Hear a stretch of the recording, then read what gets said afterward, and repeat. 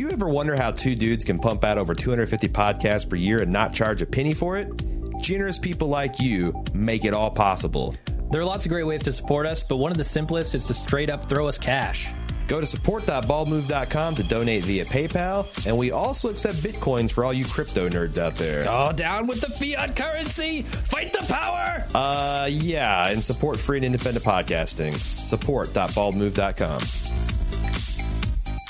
Welcome to the Bald Move TV podcast, the officially unofficial podcast for all the TV. I'm Jim. And I'm Aaron. What are we talking about this week? Something about a land close by. Milk and honey. Yeah, there's a show called Land of Houses. What is it? Homeland. Oh, yeah, that's right. Homeland on the time of shows. We caught up for the last 3 episodes. Did not catch up to last night's episodes, which is episode 6, which I understand is kind of a barn burner. We're going to talk about that, and then I have an exclusive interview with Shane, the Bowman, about the Nick that spawned off of a... Can you have a nickname that's the same as your last name? Sure you can. Jim the Jones. Aaron is living proof that you can have a nickname that is the same as your name. I feel like it's redundant. Aaron the Hubbard. Aaron.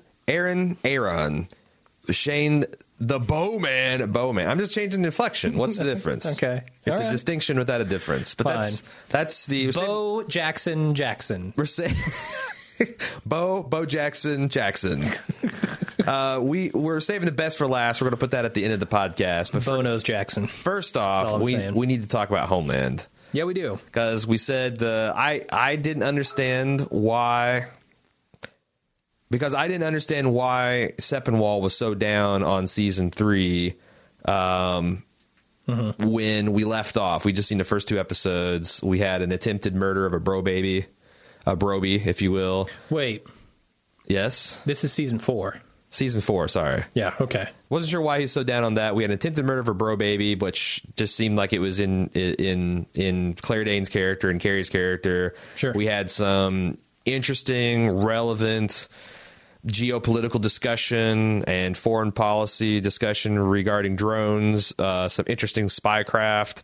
And I was kind of like I'm like, okay, they've rebooted Homeland.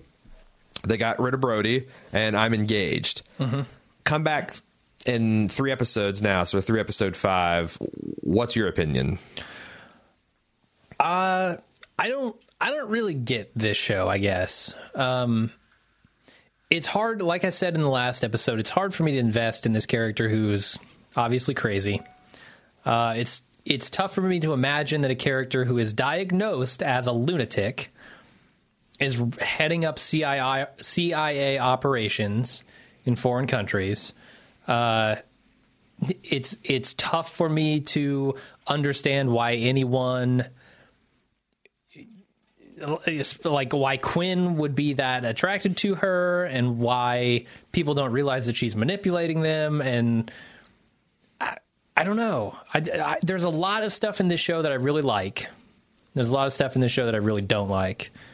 And I'm just not completely on board with it. I agree.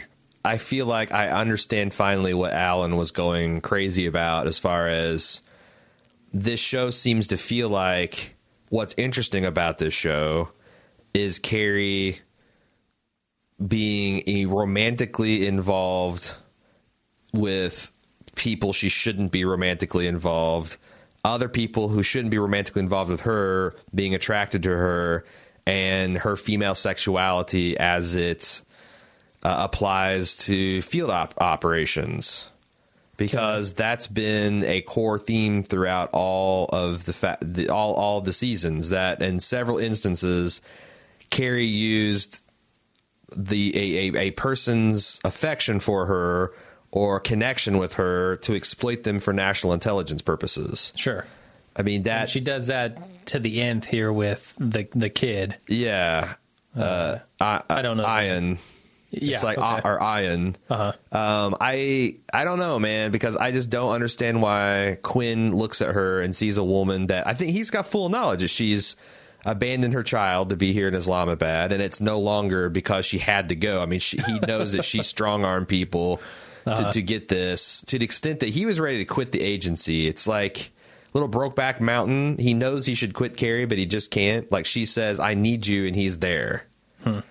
And yeah, and he's a broken dude himself. So it's not like he can't understand a certain bit of mental anguish there. Which is exactly the dynamic that was between Brody and Carrie when the show first started. Sure. And they had, that's the thing, like, those two characters had a lot of on-screen chemistry, and it was interesting. I don't know. I feel like that this show has never been as good as it was in season 1. Yeah. There's been 3 or 4 episode stretches. Like, I felt like last season, the reveal that Saul and her had set up this double, triple agent thing with her being in an insane asylum and being recruited. I thought that was like vintage Homeland and very cool. I thought that there was a couple sequences in season 2 of Homeland that was very, captured some of the energy from the best of the 24 seasons, where it's just like wheels within wheels within wheels. It's like, I don't know. I feel like that they're trying to recreate Carrie and Brody, which I don't even think was the whole reason I was ever involved in the show. That was definitely another dramatic, and I liked seeing that those characters' chemistry. But it was the twists and turns and the plots and trying to guess the characters' motivations and all that. Yeah, but me too. A dude that's just basically, I feel like Quinn's storyline is essentially so far that he's in Carrie's friend zone, which is a concept I kind of see as offensive lately anyway. Okay. But when she needs something from him, right, she pulls out that card. Like, I love you, Quinn, right? You know that. Right. Go fuck yourself. Yeah, but that's what I'm saying. She's not saying I know that you're manipulating me. That's what I know. I don't know that she knows that she's manipulating him in that way. That's the thing that's crazy. That's why I feel like, again, the friend zone concept is kind of a little creaky. But the thing with the difference between this season and season 1, for example, is there was a lot of ambiguity from Brody. We knew that he was a brainwashed double agent, or we thought we knew. But we knew, yeah. But we also knew he's extremely loyal, patriotic Marine. Yeah. And we know that he came back to his family, and how he felt about that situation was kind of deprogramming him, and it was just will you, won't he, throughout the whole season. But what with Quinn, what do I got? He's got PTSD. It's nothing on the level with the Brody goes through. It's not nearly as interesting. Sure. I think a large portion of why... So there are a few things in this show that they've kept from season 1, because I haven't seen season 2 and season 3. So the things that they've kept, like the spycraft stuff, are really good. Saul is fantastic in every single scene that he's in, and I am wrapped up in... Like, at the end of the episode I saw, he gets captured by the Pakistani government. And we do care about Saul. Yes, absolutely. He's a phenomenal character, great actor. I love watching that guy on screen, and I love watching all the stuff that happens around him. You should check out Princess Bride sometime. I hear it's good. Well, we'll see about that. We'll see. Maybe in another 20 years. You're holding that for the Subbable Commission podcast, you bastard. I am. So I really love that part of it. The other thing that I loved about season 1 was that is he, isn't he part with Brody. Like, is he a double agent? Isn't he a double agent? What, like, are they going to figure it out? Does he even know? Like, that stuff was awesome. But when we lost Brody, or really, once it focused more on Carrie being crazy, that's where it started to lose me completely. And now it seems like they haven't done a ton of that yet. They did in the first 2 episodes, but the last 3 I watched... She's been remarkably stable, other than trying to drown her baby, which was the first 2 episodes. Like, they came back strong with the crazy Carrie in the first couple. And then the last 3, I haven't seen any of that, really. Okay. She's been manipulative. She's been blackmailing people. And completely in denial of her own problems. Yes. And how compromised she is as a person. But she hasn't been very crazy. Do you feel like that they're trying to recreate some of that Brody will he, won't he with the Ion character? Because there's a lot of... I like his story. I like his story a lot. And the Life of Pi kid is a good actor. And I'm really interested to see how this, like, him squirreling away all these drugs and hiding it with his girlfriend. Yeah. And her father smashed it up and called you a drug dealer, and now he's kicked out of university. I don't know where that's all going. And other than giving him, what was it, $500? It was like 80,000 rupees. Yeah, $500. To what end, we don't know. Well, we might know as of last night, but I haven't seen that. Yeah, that's what I'm saying. I don't know. I feel like they're trying to recreate a little bit of that because there is this, he is trying to protect his uncle for some reason. Mm-hmm. He's very visibly upset that she would suggest that he's still alive. He eventually came back to like saying, yeah, no, he's still totally alive. Mm-hmm. It felt really weird to see her seduce him because it felt like something that didn't even need to happen. Like, I get why she's doing it. Like, she's trying to make this kid just completely, like, not trust her, but, like, almost be indebted to her in a perverse sort of way. Well, that's the thing. She says, just be so attached to her that he won't leave. I only have 3 days to completely win this guy's heart and mind. Yeah. But what's interesting is that she, if the father hadn't busted up his drug stash, mm-hmm. and if he hadn't gotten kicked out of university, and if this shadowy agent wasn't hunting him down, I could see her trying to play pull the V card, and say, and offer that up. Yeah. But I felt like the way things worked out, he really needed her, and her come on was so strong and out of the blue. Yeah. And also it then made an obviously a problem with his faith that it almost like it became damn. She had to bully him into staying so he didn't run away because now he's worried about how his views on Islam affect him fucking Carrie. I mean, mm-hmm. I don't know. It just felt like, and it seems like the head of a CIA operation in those countries would understand that maybe a little bit more. That what I'm doing here is not.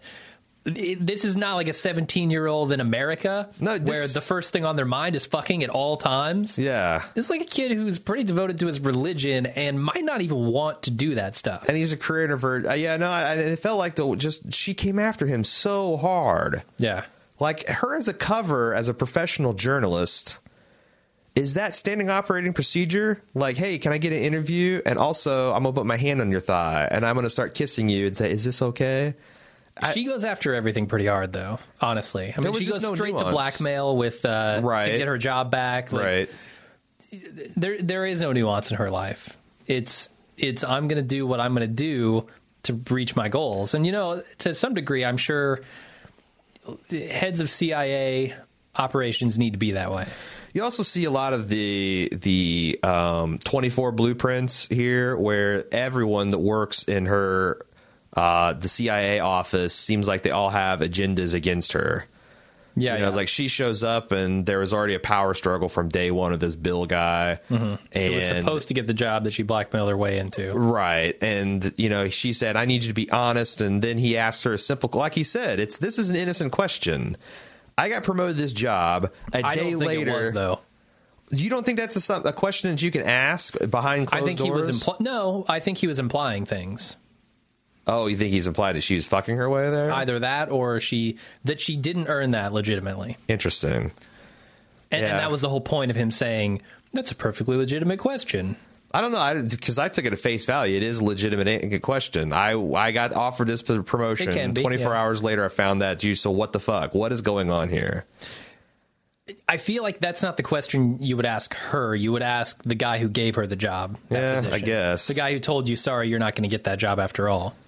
Yeah, I don't know. It feels like in a remarkably dysfunctional office environment, and it's interesting. There's a New York Times. I think it's New York Times. Maybe it's Washington Post. I will look it up and put it in the show notes. But there's an ex intelligence operative that is going through and watching these, kind of similar to the series of Orange is the New Black, where it's like, we're going to watch this with a convicted felon, mm-hmm. and he'll tell you like what parts are real, what parts are not. And he grades it mission success and mission failed. And consistently he praises the show's field spycraft, like the plots that they cook, the way they go about recruiting agents, the technologies they use. He's like, this is all really relevant and pretty strong stuff. The things he consistently pans is the inter-office politics. How much that you just how much that openly defying your boss in staff meetings and stuff is just something not done, because he explained it beautifully. He's like, look, even if you don't believe in the person, you have to believe in the process. Yeah. That there's a culture of chain of command, that this is a paramilitary organization, and even if you don't like the boss, if you have pretensions to be in his spot one day, you don't want to create a culture where you're openly defying and everybody does their own thing, because when you're in that spot, you've trained all the underlings to basically be as treacherous and bullshit, and that just stuff wouldn't fly. And that's feels very like a valid criticism to me. That would just eat the operation from the inside out. But it's very 24. The fact that Jack Bauer's always cowboying up, and he's always right, and he's always, you're a pain in the ass for all of your bosses, Bauer, and I'm going to bust you down, and we'll see what the president says about that. And I don't know why they have to go there. Well, it's doubly so in an organization that has as many secrets as the CIA has, right? Right. I mean, you may not have the clearance that your boss has, and when he tells you to do something, it's probably because he has better information than you. Right. And the fact that it seems like there's a lot of compartmentalization for no good reason. Like, she's got a whole... I don't know. It's weird because she's got this whole team, and then she's got this whole team that's off the books running out of the journalist organization. Why can't the branch be in on that? Because they thought that there was a leak, that Sandy was compromised somehow. They think they're infiltrated. That wasn't made clear to me. It wasn't to me either, no. Do you think the scene where Saul was tailing the terrorists, do you think that I got the idea that this is a man whose field skills have slipped, and that he pretty much was responsible for his own demise? I could see that. I mean, he has been out of the public sector for a long time. Because when he bumped into him in the gift shop, and he was like literally Jesus Christ when he bumped into the guy, and I thought it was maybe he was going to plant something on him, but turned out I think he just fucked up. I don't remember that scene. Yeah, he's tailing him through the airport, and he kind of loses him in a gift shop, and he's kind of wandering around the aisles, obviously kind of snooping around, and he runs right smack into the guy. Okay. And I thought that's when he got burned. But I don't know. I felt like that they were showing Saul as a guy who wants to get back out in there, and he did get back out there, but his skills just aren't good enough. Sure, I could see that. Contrasted I thought there was a really great scene where Carrie goes into a cab, uses the local kids that kind of surround her, provide a distraction, exits out, walks through a building, gets into another cab like that. That feels like somebody that's current in their field craft and on their toes would do, versus Saul, who's bumbling his way through a gift shop, running into the terrorist suspect and calling attention to himself. And also the fact that his profile's so high. He's the former director of the CIA. Sure. I imagine he might even know what Saul looks like. It's like, I'm guessing that we're not the only organization passing around decks of playing cards with high-ranking officers. I mean, it feels like that Al-Qaeda or the Taliban would know at least who the director of the CIA, probably his assistant directors. Yeah. It seems like that. One of the big plots is how on our side is Pakistan really, because they have these internal agencies that have got their own operations, and maybe there was a state-sanctioned killing of one of our agents, very high-ranking bureau chief, and I think that's kind of interesting too. But yeah, I mean, Saul, you're running around as maybe the number 2 or 3 biggest target in that part of the world. Yeah. No, you got to think you're going to be recognized. So he's not actually back in any kind of official capacity here, right? He's just kind of hanging out, doing Carrie's bidding a little bit. Well, I don't know. I feel like he's still in the private sector, and she asked him to get all these private sector resources for him. Yeah, because that's who the little twerpy equipment guy is. And that's who Farah is. I feel like he's hired them for. But he doesn't have any real support. No, and she even made it clear that none of those people working at his office have any official cover. So really be careful, because if you get in trouble, the CIA is legitimately, I have no idea why they're here. They say that every time anyway, but But this time they mean it. No, I don't know.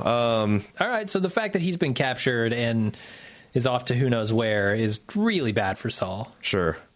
Extra bad. What do you think about the stuff they did with, I think his name's Bill, the guy who got demoted because Carrie was there? with him being approached by who exactly is this? I don't know. He's being coerced and forced into staying in his job and working. Oh, you're talking about the husband of the... Oh, God. So these guys look a lot alike. Do they? You're talking about Duck Phillips from Mad Men.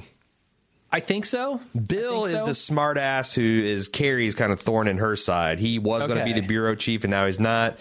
Duck Phillips is the husband of the ambassador to... Yes.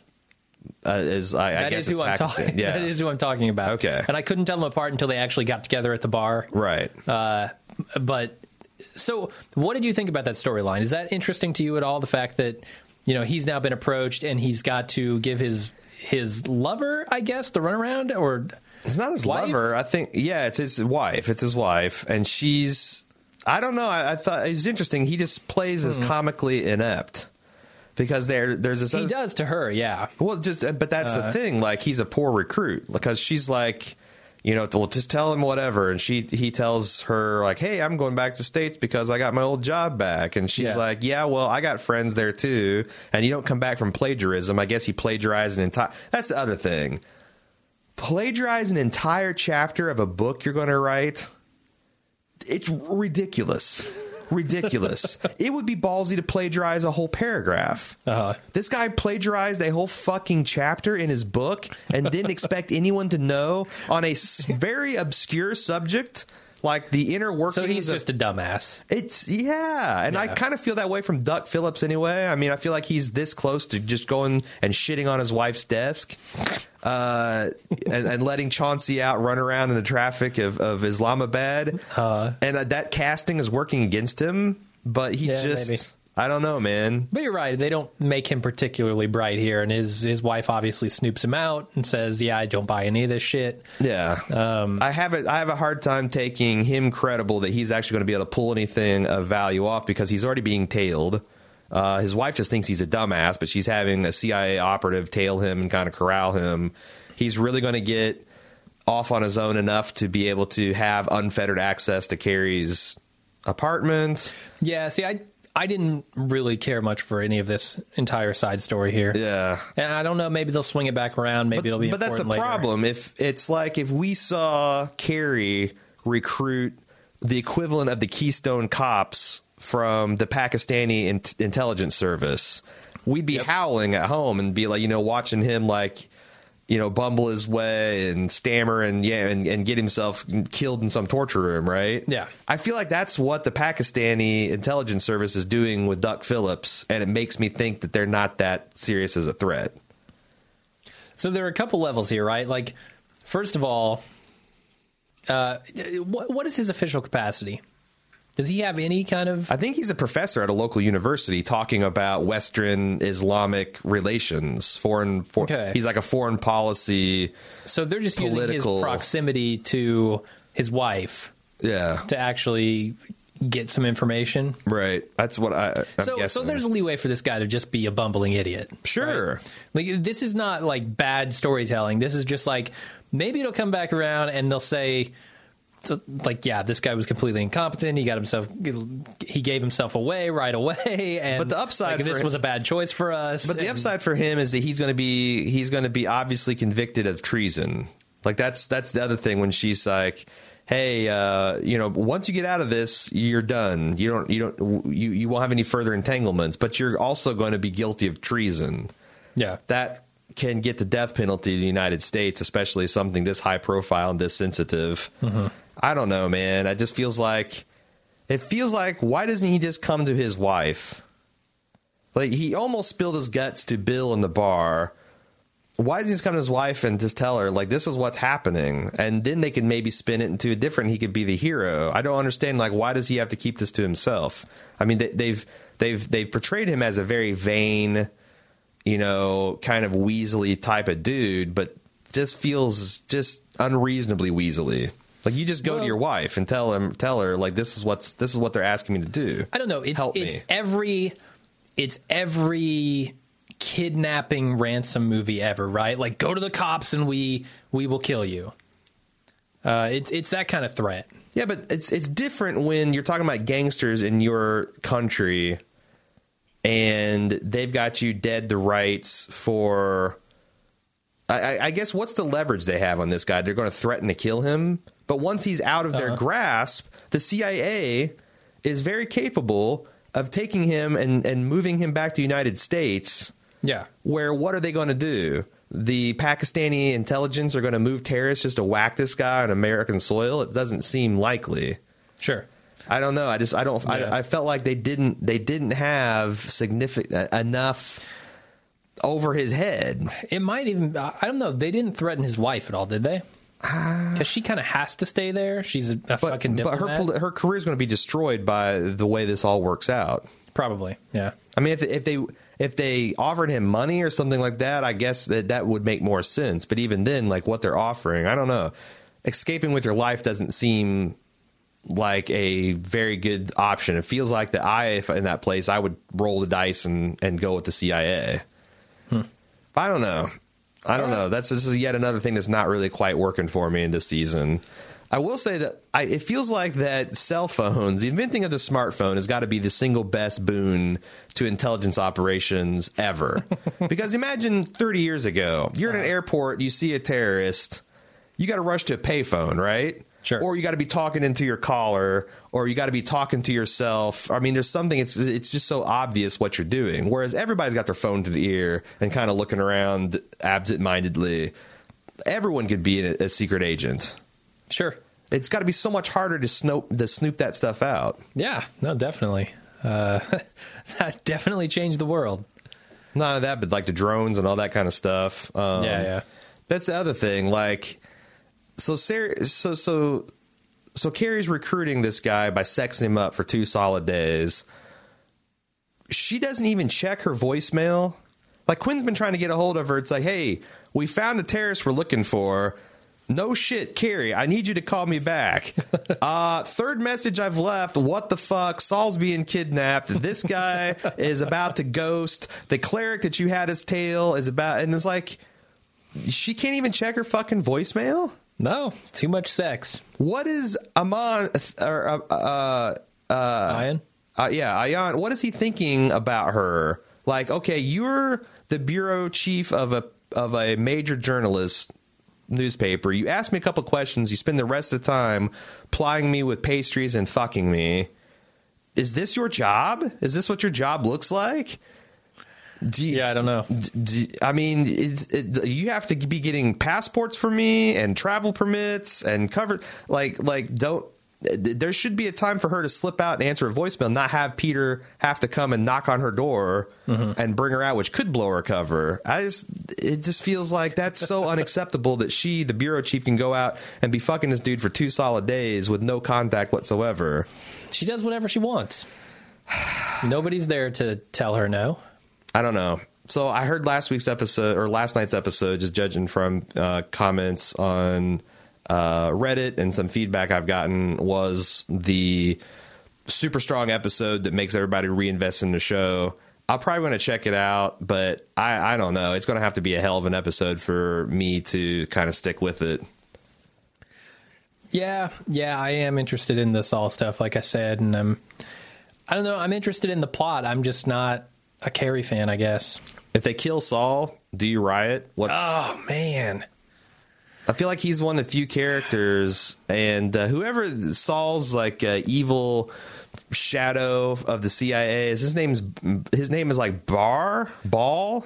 The guy who's riding around on the motorcycle? No. The guy that's like evil, a goatee guy. He's bald. He's like Saul with a less impressive beard. He's just got the goatee. He's like the spy master, because he was big season 2, season 3, so he's just some new asshole to you. Yeah. I don't know who he is. He's the one that went in and threatened Quinn when he flunked out of his psychology test. Which, that's another thing. Like, this guy's Okay. this guy's a CIA. So Quinn's a CIA wet works pro.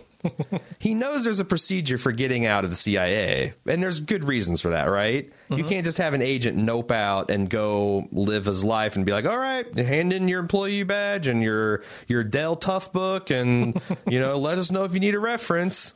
And he goes in and talks to this person, and she starts asking pertinent questions like, Tell me about the 2 people you had to kill. Are you romantically involved with the person that you were protecting there? And he goes, fuck you, fuck this, walks out, and then wants to stonewall the CIA. Get the fuck out of here. Yeah, as if he wasn't expecting those questions. Yeah, and then be offended when the guy comes and checks on you and has you're a trained killer. To be fair, he did think they were insinuating that he had let Corey Stoll die in order to save Claire Danes. Like, I just get the feeling that debriefings like that after a colossal fuck up are going to be uncomfortable, and you should be prepared to answer uncomfortable questions. And if you can't, that probably means the CIA has to worry about you.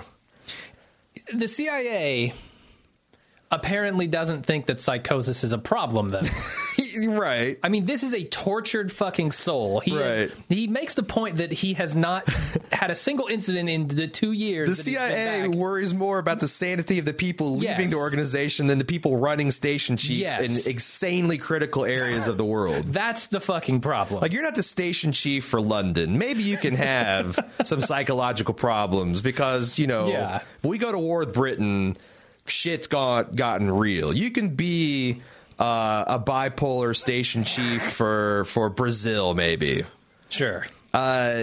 Japan. As a matter of fact, they're just interviewing him for a promotion, is what they're actually doing. What the fuck, man? I know that Carrie has had many, many more breakdowns. And when she was under Saul and Saul was kind of protecting her, maybe I understand that a little bit more, that she hasn't been totally booted out of this organization.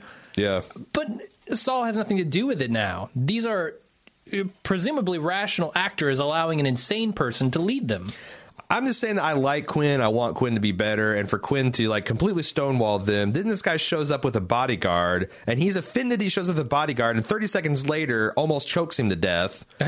Proving that he should have had the bodyguard with him all along. Abraham, is that who you're talking about? Yeah. Okay, yeah. If you had said his name, bald, less impressive beard, sure. Yes. Okay. No, I actually I've grown to like him. He was such a cock in the season 2, and he always kind of plays that. Fair point. He's good at it. Yeah. So I don't know. There's a lot of problems with this season, and there seem like there's self-inflicted wounds. Yeah. I mean, they had a clean slate, man. They had a clean slate with this thing, and they've gone back to the carried inappropriate sexual relationships with people.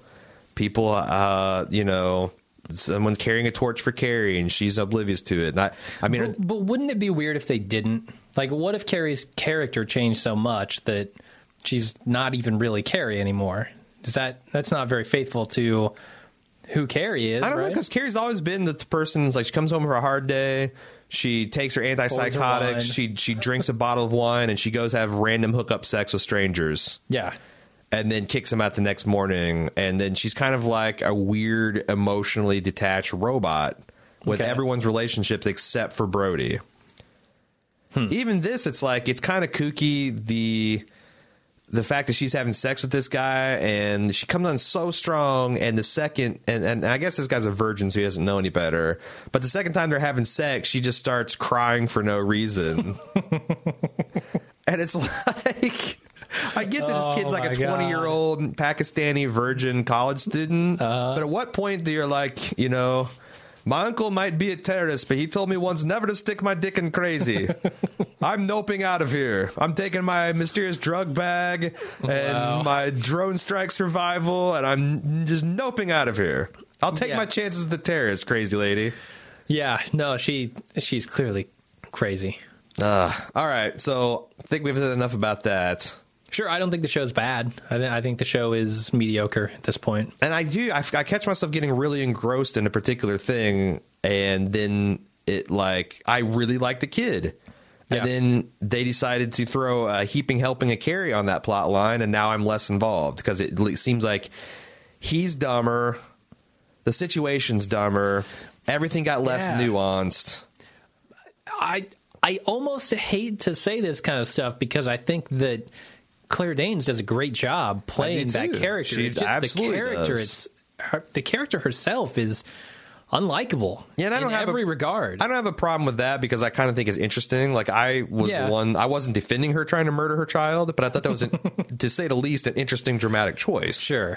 Yeah. And not interesting in like a pejorative sensitive word. I was like, wow, that felt true to what someone like that would do. And then like her trying to get the hell away from her own family felt more noble and heroic, just because like she's trying to protect them. Not to me, but well, but I get what you're saying. Yeah.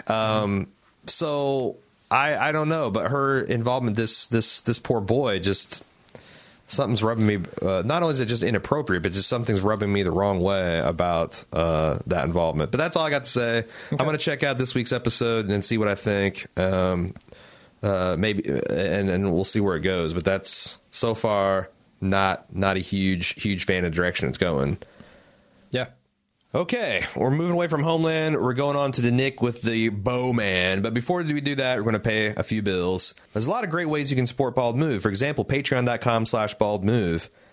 There's so many things you can do to get extra content. You can get behind-the-scenes looks at Bald Move. You can get ad-free podcasts. You never have to listen to me and Jim beg you for money again. It's a great deal. It's a win-win. We're doing these weekly Lunch with Jim and Aaron's, which have been a lot of fun. I'm having a ton of fun with those. People seem to be enjoying them. We get pretty silly in those, too. We've carved pumpkins. Last week, we shut off the lights in the studio. We told scary stories in the dark for Halloween. Yep. What we'll be doing next, I frankly have no idea, but we'll be doing it. And the cool thing is, at the top Patreon level, you can actually tune in live. And we got the Q&A app on Google Hangouts, so you can submit questions and you can get the answers to them. Hang out with some of the other Bald Move fans. We've got the forums are coming. We actually have it installed and ready to go. We're testing them right now. We're working out some kinks with the login issues because we know who wants multiple logins. I don't want multiple logins. No. We want single sign-on. We want to accept most social media platforms as a way to sign on to that stuff to make your life easier. So that's coming. You also still got Subbable. Yeah, that's the place you want to go if you want to have a custom podcast. We've got a couple custom commission podcasts, rather, coming down the pike. They'll be released in the next couple weeks. We're excited about those. We got Amazon. Oh, my God, Amazon. Whew, we are just taking Bezos to the penny piggy bank. Yeah. He is not a big fan of what we're doing here with his affiliate link. Too bad, Bezos. Too bad. Yeah, if you don't want to steal in your pennies, you shouldn't have the affiliate account. He's tearing all the wires out of his house looking for copper. He got to have the copper. Yeah. It's been a little cool in Seattle. He decided he ripped his air conditioner apart, got the copper out of there, because that's how desperate he is. Yep. That's how desperate he is. He's going to be sorry come next summer. But we're going to keep taking him to the penny cleaners. Amazon.baldmove.com for you to do your part of helping us rob him of his pennies. You get all the same great Amazon stuff, but you use Amazon.baldmove.com, and everything you buy in that session also steals pennies from Bezos, gives them to us. Well, that's all for pimping, and now let's get to the Bowman. Joining me now is Shane Bowman from the Nattercast, a podcast series where he contributes to the Game of Thrones coverage, the Sons of Anarchy coverage. My God, I can't get it out. As well as he's the proprietor of the Heisenberg Chronicles, which you're probably familiar with if you were joining us for our season 1 rewatch of Breaking Bad. He contributed a companion piece to each one that was just excellent. So thank you, Shane, and thank you for joining me this morning. Thanks for having me, Aaron. We are talking about the Nick. Yes. We met face-to-face for the first time a couple weeks ago down in Atlanta, and you mentioned that you had a couple of picks, a couple of nits you wanted to pick with my take on the Nick. And since Jim doesn't watch it, I figured I would scratch that Nick itch with you. I kind of laid out my early season concerns. I will say that my views have changed somewhat in the back half of the season. Mm-hmm. But my concerns were, I wasn't sure if the social consciousness of the show was sufficient to justify some of the kind of awful things that they were portraying about the back then contemporary culture as it relates to this particular black doctor, Dr. Algernon. Mm-hmm. I was kind of concerned about the, heroic doctor on heroic doses of cocaine kind of trope that I've seen a lot of different times, the drug addicted, drug addled doctor plot. But I did think that there's a lot of great characters. What problems did you, and then also obviously the thing looks like $1 million every single episode. What problems do you have with my take, and then let's just kind of talk about the series as a whole. Well, I mean, the part that I found, I mean, you kind of were knitting on the racial component of the show, right? And was there really a payoff for the significant racial? Well, I mean, let's just say it's with Algernon. I mean, every time somebody made some kind of comment about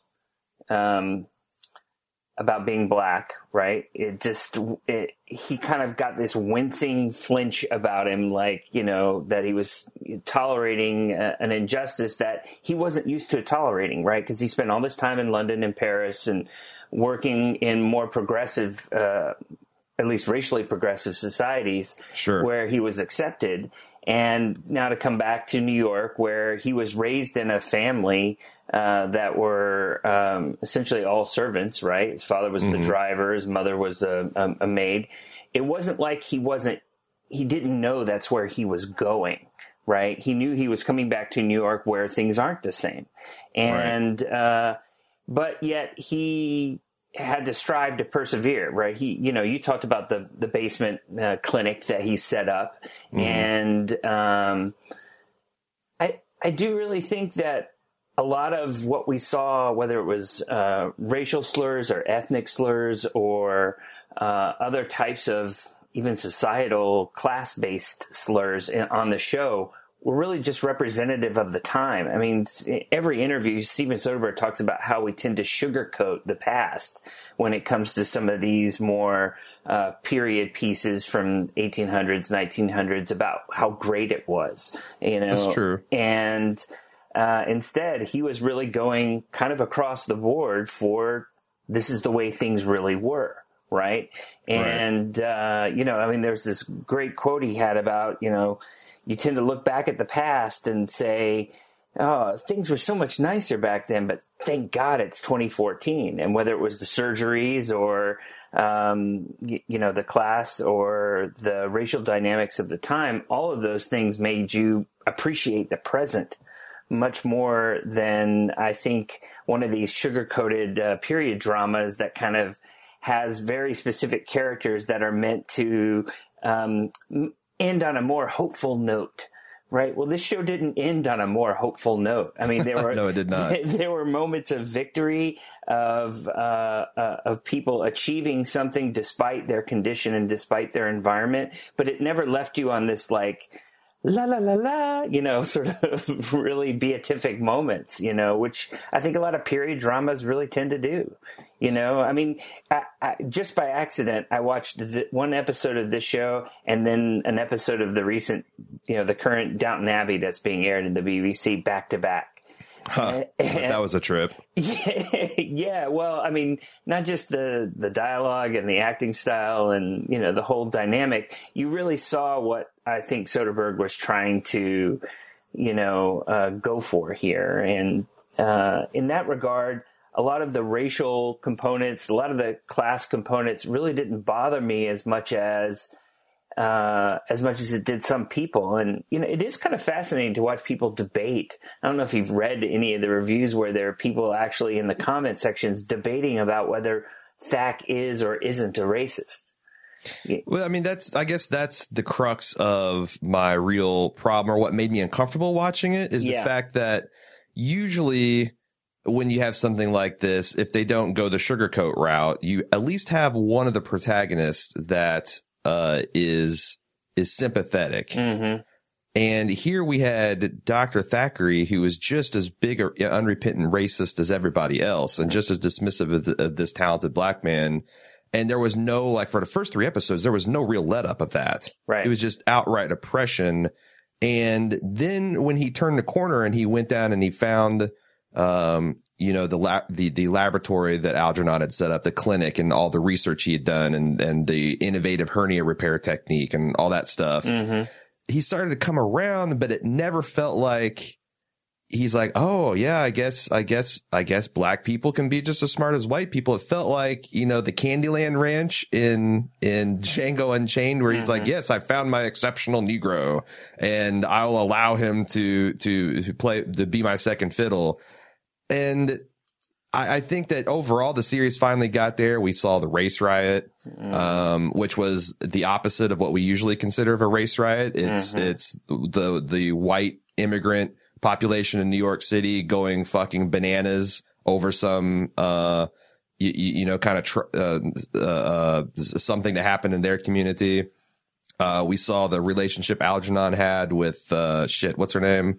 Cornelia, the administrator of the hospital, and how even in Europe, we kind of got the sense that this equality goes to a certain point. Like, there's no place you can go to raise a mixed race baby in the world where you're not going to have a bad time in the 1920s. So I felt like they finally got some of that shading, but for the first solid half of the series, I was really uncomfortable with how they were portraying the heroic people and their attitudes towards Dr. Algernon. But that might just be me and my uncomfort with that situation. It's interesting you say that people debated whether Thackeray is a racist.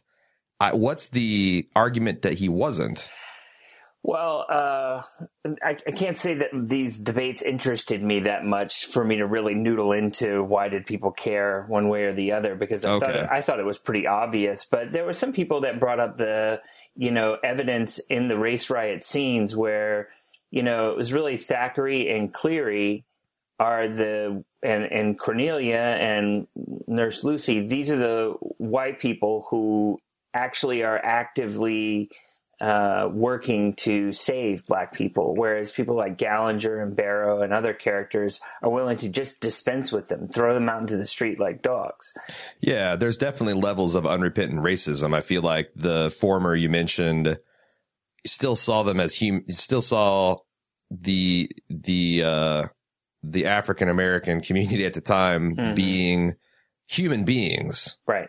They just were kind of, I don't know if I want them in high society. I don't know if I want them operating on me, but you shouldn't just run them down and kill them in the street like dogs. Whereas then it was amazing how little of a shit, Barrow cares about anybody but kind of himself and his horror and his money troubles. I thought during this whole discussion, you brought up one of my other kind of nits with some things you said about the Nick in the past, and specifically about why does Thackeray essentially accept Algernon, right? And you have to have a kind of an appreciation for addicts and the way addicts think, I think, to get this a little bit beyond the surface of what's shown, because it's all incredibly selfishly motivated and ego-driven, right? Thackeray does have a bit of practical going for him in the sense that when he first starts to debate about whether Algernon should be part of this hospital or not, a lot of his debate is about the practicalities of it. We serve a lower immigrant class of people here at the Nick, and they aren't going to tolerate having a black doctor. Right. That's one of his primary complaints. And that isn't being racist. That's being practical. Right. Sure. Okay. And, if you kind of listen to some of the history that's being discussed around this show, there wasn't a black doctor in a white hospital until 1920. I mean, this would have been very radical for its time. No, I totally agree. Right. I also think that there's a part of that says, I've heard people even make comments like that in recent times about well, I'm not racist, but you gotta understand our clients and our customers feel a certain way. Right. And kind of like that was echoing of last season's Mad Men with Bert Cooper's I don't mind black folk working here, but let's not put them out in the reception desk. I mean, come on, people might get the right idea. I don't care, that feels kind of like an intellectual fig leaf that a lot of so-called enlightened people like to use, but it's still, yeah. Well, but that aside, I think Thackeray's goal is completely ego-driven self-seeking, right? That's truly the way addicts work. And if he gets down into that basement and sees what Algernon is doing, and I think it's completely selfishly motivated, his decision to bring him upstairs and bring him into the operating theater. I think he can learn a lot from this guy, but I think he also thinks, I can get further with this guy. And that's all he cares about. I can take this man's research, write a paper, put my name first, and put his name second, if at all, and this man will not complain. Exactly. Yeah, that's a good point. I mean, I think, in fact, they underscore it in the back half, because that's where his addiction mania kind of goes off the deep end, is 90% of the decisions he makes, maybe even more, are all driven around this sort of ego and self-seeking play. The thing I didn't really I really missed from the Nick is a more nuanced understanding and appreciation of Thackeray. I thought it stayed pretty surfacey, whereas, in shows like Breaking Bad and Mad Men, the anti-heroes are more nuanced. I don't think Thackeray is very nuanced at all. Well, we didn't get anything.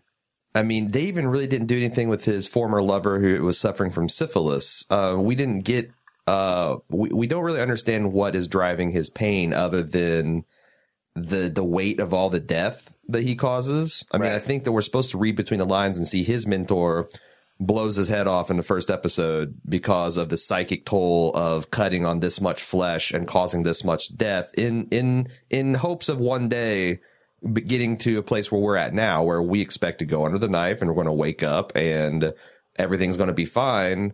I kind of feel like we're supposed to understand just that from context, but I did feel like there was an episode missing where we see, why is he so driven? Why is he, have to abuse? I mean, the reason he started cocaine was not recreational. It's because it was his mentor's way of cheating the clock, which is the same thing as cheating death. If they can put in a 20-hour day instead of an 18-hour day, that's 2 more hours of research they can do to refine their surgery before the next morning where they have to cut on someone, probably killing them.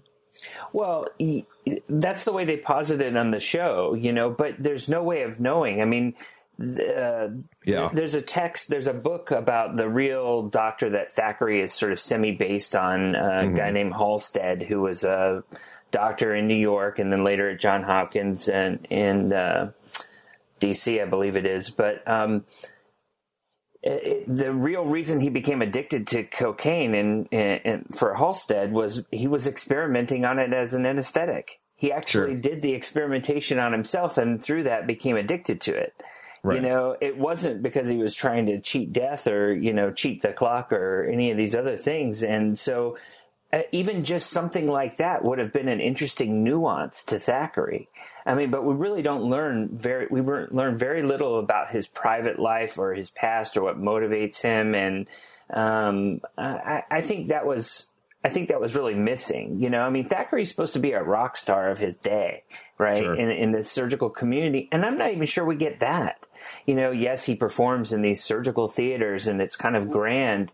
And a lot of those are shot from low angle to kind of make him seem larger than life. But I didn't think it really translated, and we do get the thing that I thought was most telling about Thackeray was his eulogy for Christensen in the first episode. I mean, I thought that was a master stroke because it really let us into his mind, but also really pitted his struggle. What exactly is he hoping to achieve? What's driving him and other doctors like him? And, at the end of that, he says, I will not stop pushing forward in a hopeless future. And, that is a concept that a lot of the characters are trying to cope with in the show, right? Algernon won't stop pushing forward, even though he thinks clearly some parts of the future in New York are hopeless. He's not going to stop pushing forward. And I think that's why he does make a connection with Algernon. He sees that despite his disadvantages, he's still pushing forward and making some remarkable things happen. And he sees a commonality with what he and Algernon are doing. We don't get to see them make that connection in any way possible other than the hernia surgery, right? You know, but Cornelia, on the other hand, I think she does stop pushing forward, right? You know, by the end of the season, and I think is going to be miserable for it. I think those who don't stop pushing forward, whether it's the Sister Harriet or Cleary or any of these other people, they sort of accept the harsh reality that they're in, but they're not going to stop pushing forward. And that's the only real message of hope that's inside this show. Everything else, the overwhelming reality that they live in, is still pretty bleak. Yeah. You know? Well, and I thought it was interesting that almost every character that we see as, you know, a protagonist, with the possible exception of Barrow, has that moment where they do something heroic in service of progress. Like Cleary, for example, pulled his own ambulance cart when the horses got ran off in a race riot to help save lives. I mean, there's this man who's just heaving with all his might to pull a cart that two strong horses are supposed to be pulling. And that, you're right. That showing that the struggle itself is noble. And honestly, that's the struggle that causes progress. You know, if everybody just like, fuck this, I'm giving up, nothing would ever get done. Yeah. So that's, all great. And in fact, the second half of the episode, or the second half of the season, where it's one of those things where it's kind of like Wolf in the Wall Street, where, you know, it's like these drugs are awesome and they're just giving me awesome powers and I'm just living this awesome life. It was kind of subverted in that through no fault of his own or through no action of his own, the drug supply got dried up because of the war in the Philippines. And now all of a sudden, this doctor who, as you said, is a rock star, he's a professional, he has high-minded ethics, is reduced to a street addict, essentially. And I thought the way that Soderbergh delivered that with his filmmaking techniques, in the like extreme close-ups of Thackeray's sweaty, hammy face, sitting through lectures and being fidgety and, you know, counting down the minutes so he could get away and use his dwindling supply. And just the crash that he experienced, I thought was pretty fascinating to see, you know, your hero, be that depraved and to drag along, the innocent nurse along with his decline. Well, you know, we've seen this before, you know, I mean, we saw House, you know, crash and burn. I don't know how many times, you know, Hugh Laurie's character, and, you know, he did that so well. They did that so well here. Here, I think what made the difference was kind of what you're alluding to, is Soderbergh's directing and the style in which that whole crash is delivered.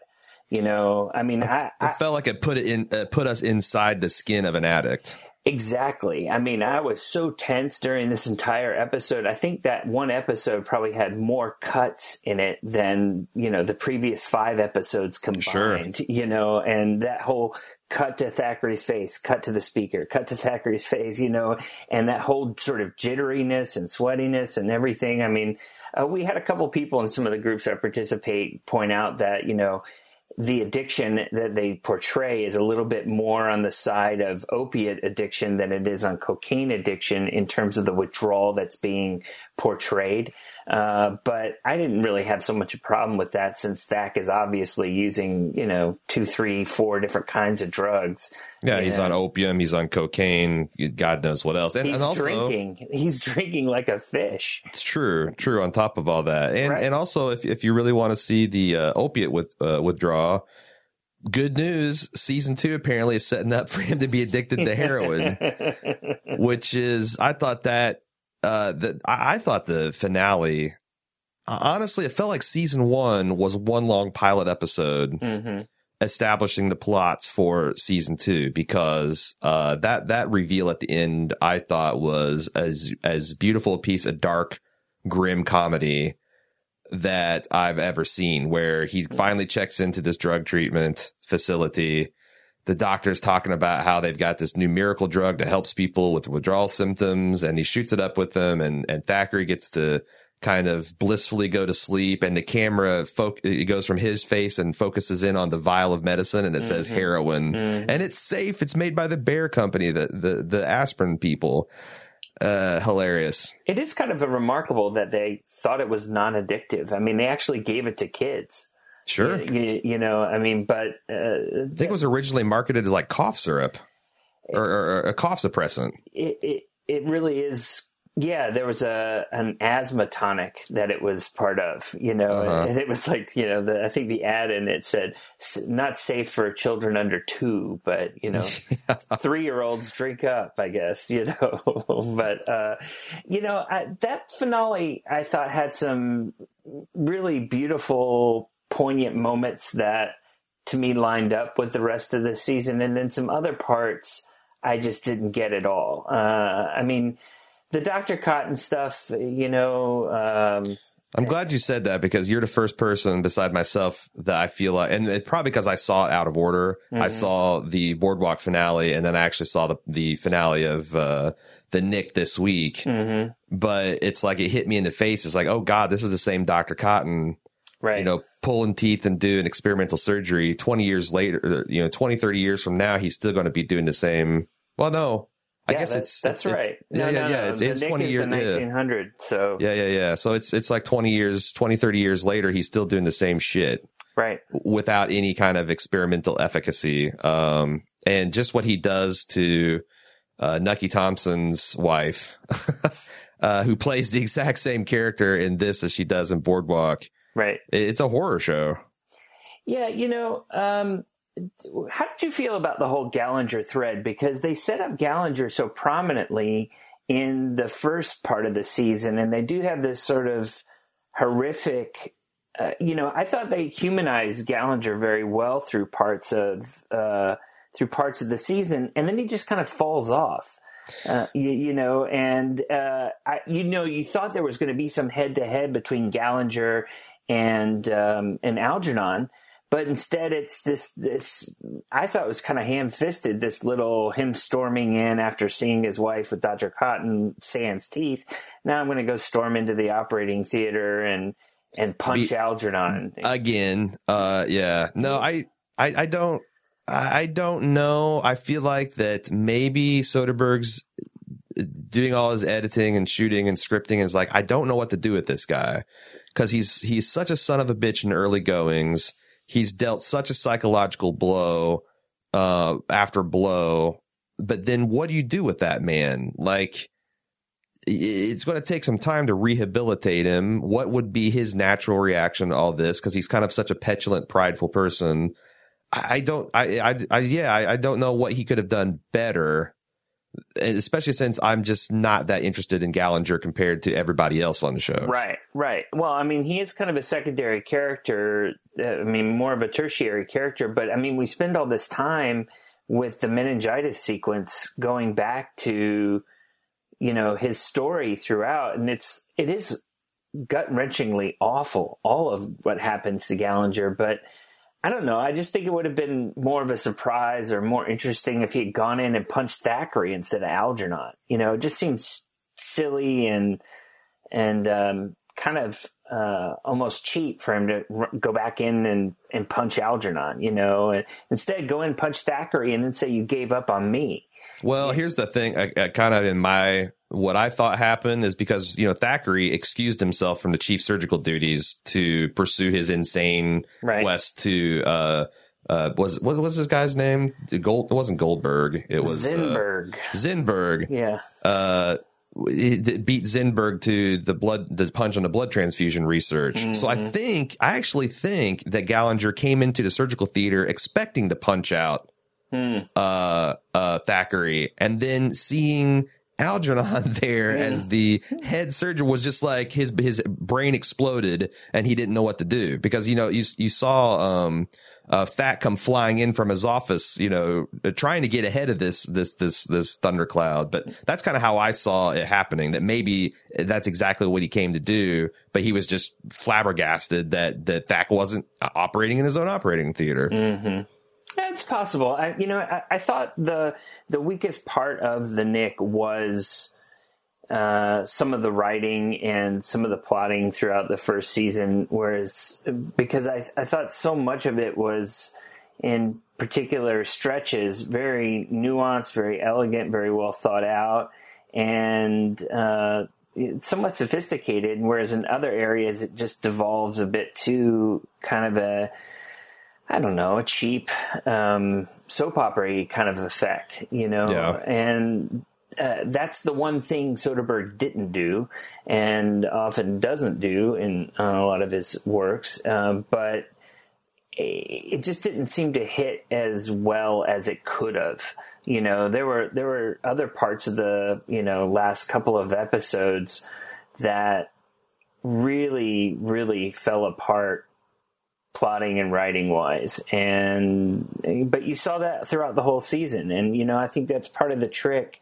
Soderbergh talks about how we're going to shoot this. They actually did shoot it like a 10-hour movie. Everything shot out of sequence. It's not shot linearly, and so they're doing every scene in Thak's apartment in one day, right? And because that's how you save money and time, and this is actually a remarkably low budget show. Right. This is not even House of Cards, right. And so it was kind of like similar to the Louis deal, where he's like, I will do this on a shoestring, but I want total control. I'm going to shoot it. I'm going to direct it. I'm going to even edit it. Right. And I'm going to light it. I mean, he's doing everything except writing the thing. And not that I don't think the writers did a good job. I just don't think they did a great job. And I don't think they were rising to the level of expertise and craft that Soderbergh has. And I thought that disparity could really be felt through certain stretches of the show. I mean, how they dealt with Birdie's reveal, of Thak being an actual addict and that Thak's with Lucy and all that stuff, that just didn't really hit. And I didn't think the close of Cornelia's story, because it had such powerful moments throughout the season, really ended all that powerfully. It just didn't really... all the beats never really hit for me on some threads. I mean, even that Ping Wu, I can't remember, Wing Pu. Ping Wu. Ping Wu. I mean, even that felt completely out of place. As much as I loved it, I also went, what the fuck? What is this? I got to disagree with you there. It came out of complete left field. And I loved it. Like the fact that, when he went to call in Thackeray's favor to deal with was it Bunky Collier? Mm-hmm. And Wu took it up on himself. And I'm like, okay, well, so there's going to be this kind of Asian mafia and he's going to send his goons. But the man came in himself and did this crazy ass wushu assassination takedown of his entire gang. I thought that was super awesome and amazing. And I'm not sure you're disagreeing with me, but I'm not. And then the fact that he also, once again, this borrows kind of racism and his cultural provincialism, thinking that this Asian man is something he could just dupe. And you find out that this guy is actually so much worse than Collier, and his life is about to really, really get shitty and hellish. That's the way I took it. Yeah. I thought, because that's the thing, I hate Barrow. And the whole time I'm watching him, I'm like, am I supposed to root for this guy? This guy seems like he's just a total dirtbag. And it's another reflection on ego and addiction and compulsion. But I felt like he's really set up to get his just desserts here. What was your problem with it? Just the fact that it did come out of left field, or? Yeah, well, like you, I had a lot of problems with the Barrow storyline the whole season. A lot of it isn't things we haven't seen. Guy with a massive gambling debt doing desperate things to hide it, to sustain his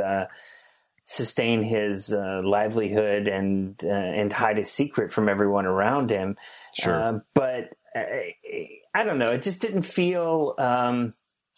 It didn't feel of a piece with some of the other things that were going on in that finale. But, I don't know. It reminded me of the crazy stuff that they would do on Deadwood with the guy, what they called him, Celestials, the guy who ran the Celestials in Deadwood. What was his name? Do you remember? I do not. I can't. Woo was his name. Is another Woo? Yeah. What the hell? It was Woo, But I mean, they would do crazy stuff on Deadwood, and this show really did remind me of a lot of the things I loved about Deadwood. There's a bit of a, it's a story about people trying to make their way in a hopeless future. They're trying to pioneer something new, and despite the difficulty of the surroundings, it isn't as, Deadwood at least was a little bit flatter, in terms of its class system, and but they still had people who were out and out racist, and people who were clearly well-to-do, and had money and had privilege, and others who didn't, and you put them all in this big melting pot and stir. Right? I mean, that's essentially the same sort of formula that the Nick is following here. And everything is kind of dirty and grimy. And it wasn't this beautiful frontier, the West. It was just covered in a lot of dirt and mud and grime and cheap booze. Right? Sure. I mean, there's something kind of wonderful about that. It's the total opposite of what they kind of do on Hell on Wheels and shows like that, Yeah. But speaking of interesting things, what did you think of the score? I kind of totally fell in love with the score on this show. No, that's something that I was listening before I got on this cast to Seppenwall and Feinberg's podcast, and they talked about how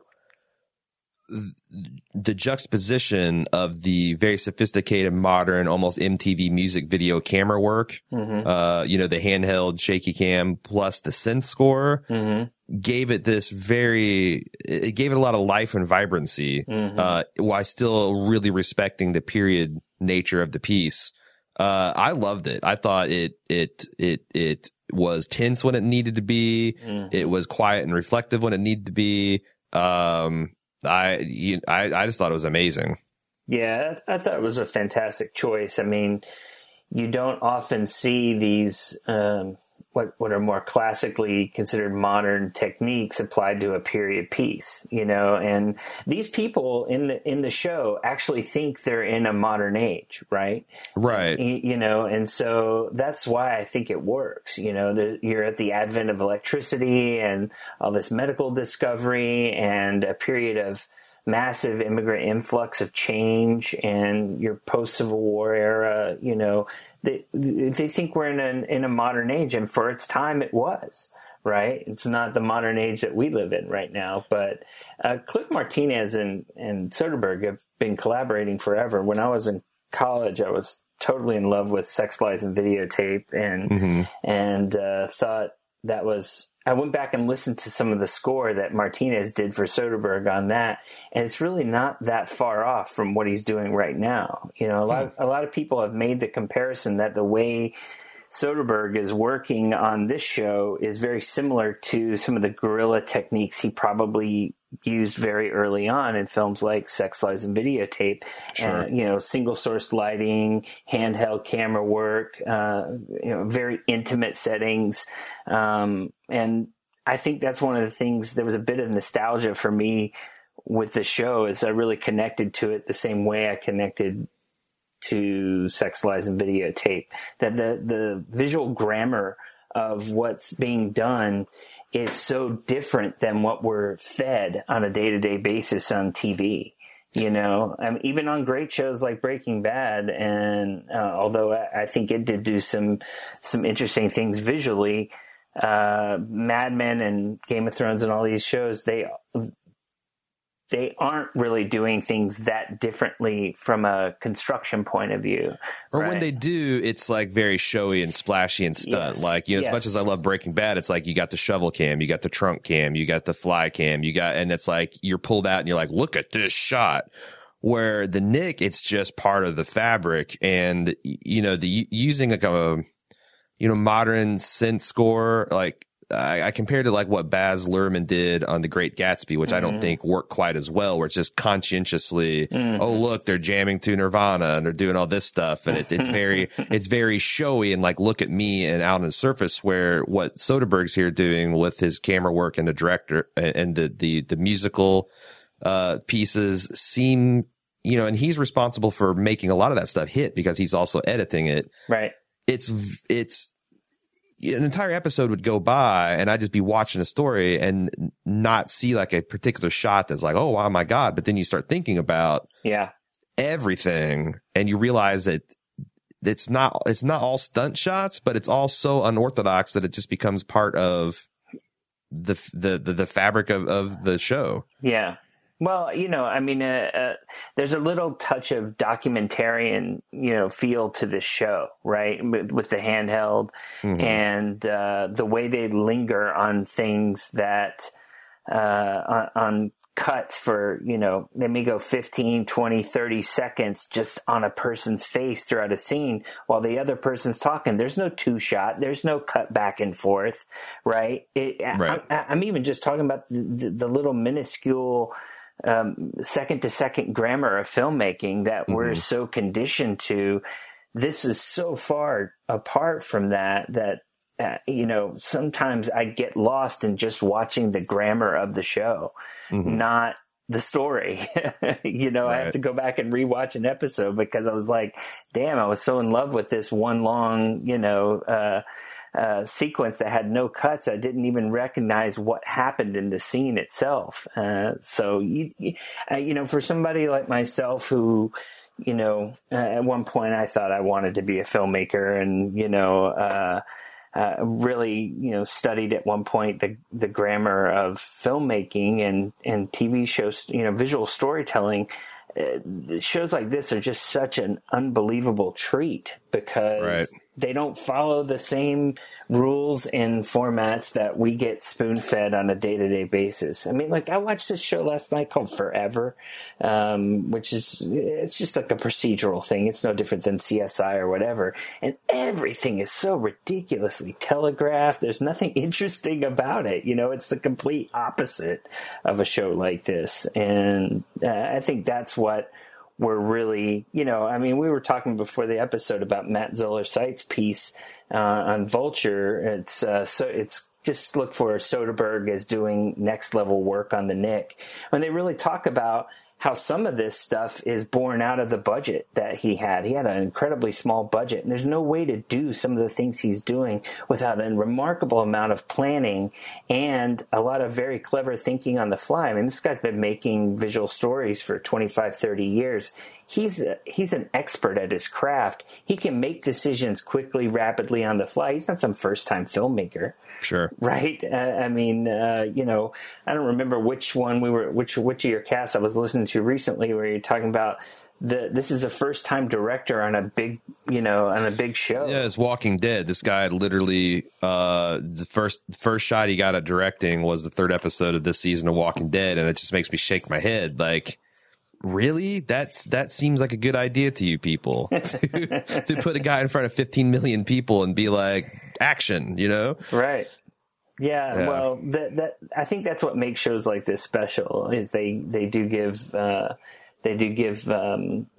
people some room to have creative expression. And, you know that Cinemax is not giving Soderbergh notes on this show. You know, I mean, that's one of the other things I wanted to talk about. I know we're kind of coming up to the end of your availability, but why this would have fit on HBO just fine, right? And to me, I always understood Cinemax was kind of like the action, sexy, exploitative little brother of HBO. Mm-hmm. Putting the Knick on here kind of blurs that lines, but it also does kind of fit into the sensationalist exploitative stuff as well. Mm-hmm. Do you agree with the strategy you put on Cinemax? Do you think that Soderbergh couldn't get the deal he got on HBO? Is that interesting to you at all? Behind the scenes branding? I've heard a fair amount about this, about what actually happened. And, you know, I'm only getting bits and pieces from, you know, mainstream journalists like Sepinwall or Feinberg or what have you. But apparently HBO turned it down. and but suggested maybe you take it over to Cinemax. And this got turned down in a number of places, even with Soderbergh's name attached to it. But I think HBO's development slate was already full. I don't think they had space for it. But, what actually happened and how it happened, I don't know. Maybe Soderbergh said, I want this amount of control. And they said, well, let's do it on Cinemax instead of doing it on here.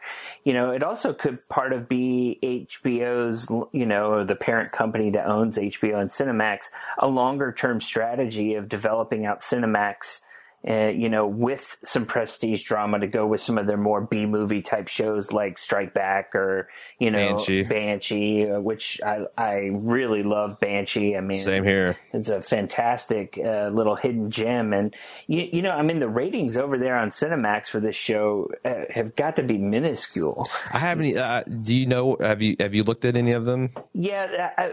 From what I've read, it's somewhere in the neighborhood bouncing around between 300,000 to 500,000. Oh God! But I mean, not that many people have Cinemax. That's true. Yeah, I don't know what its average level of because it seems like a 2 million is what you need to be on HBO to be considered a modest hit, right? Right.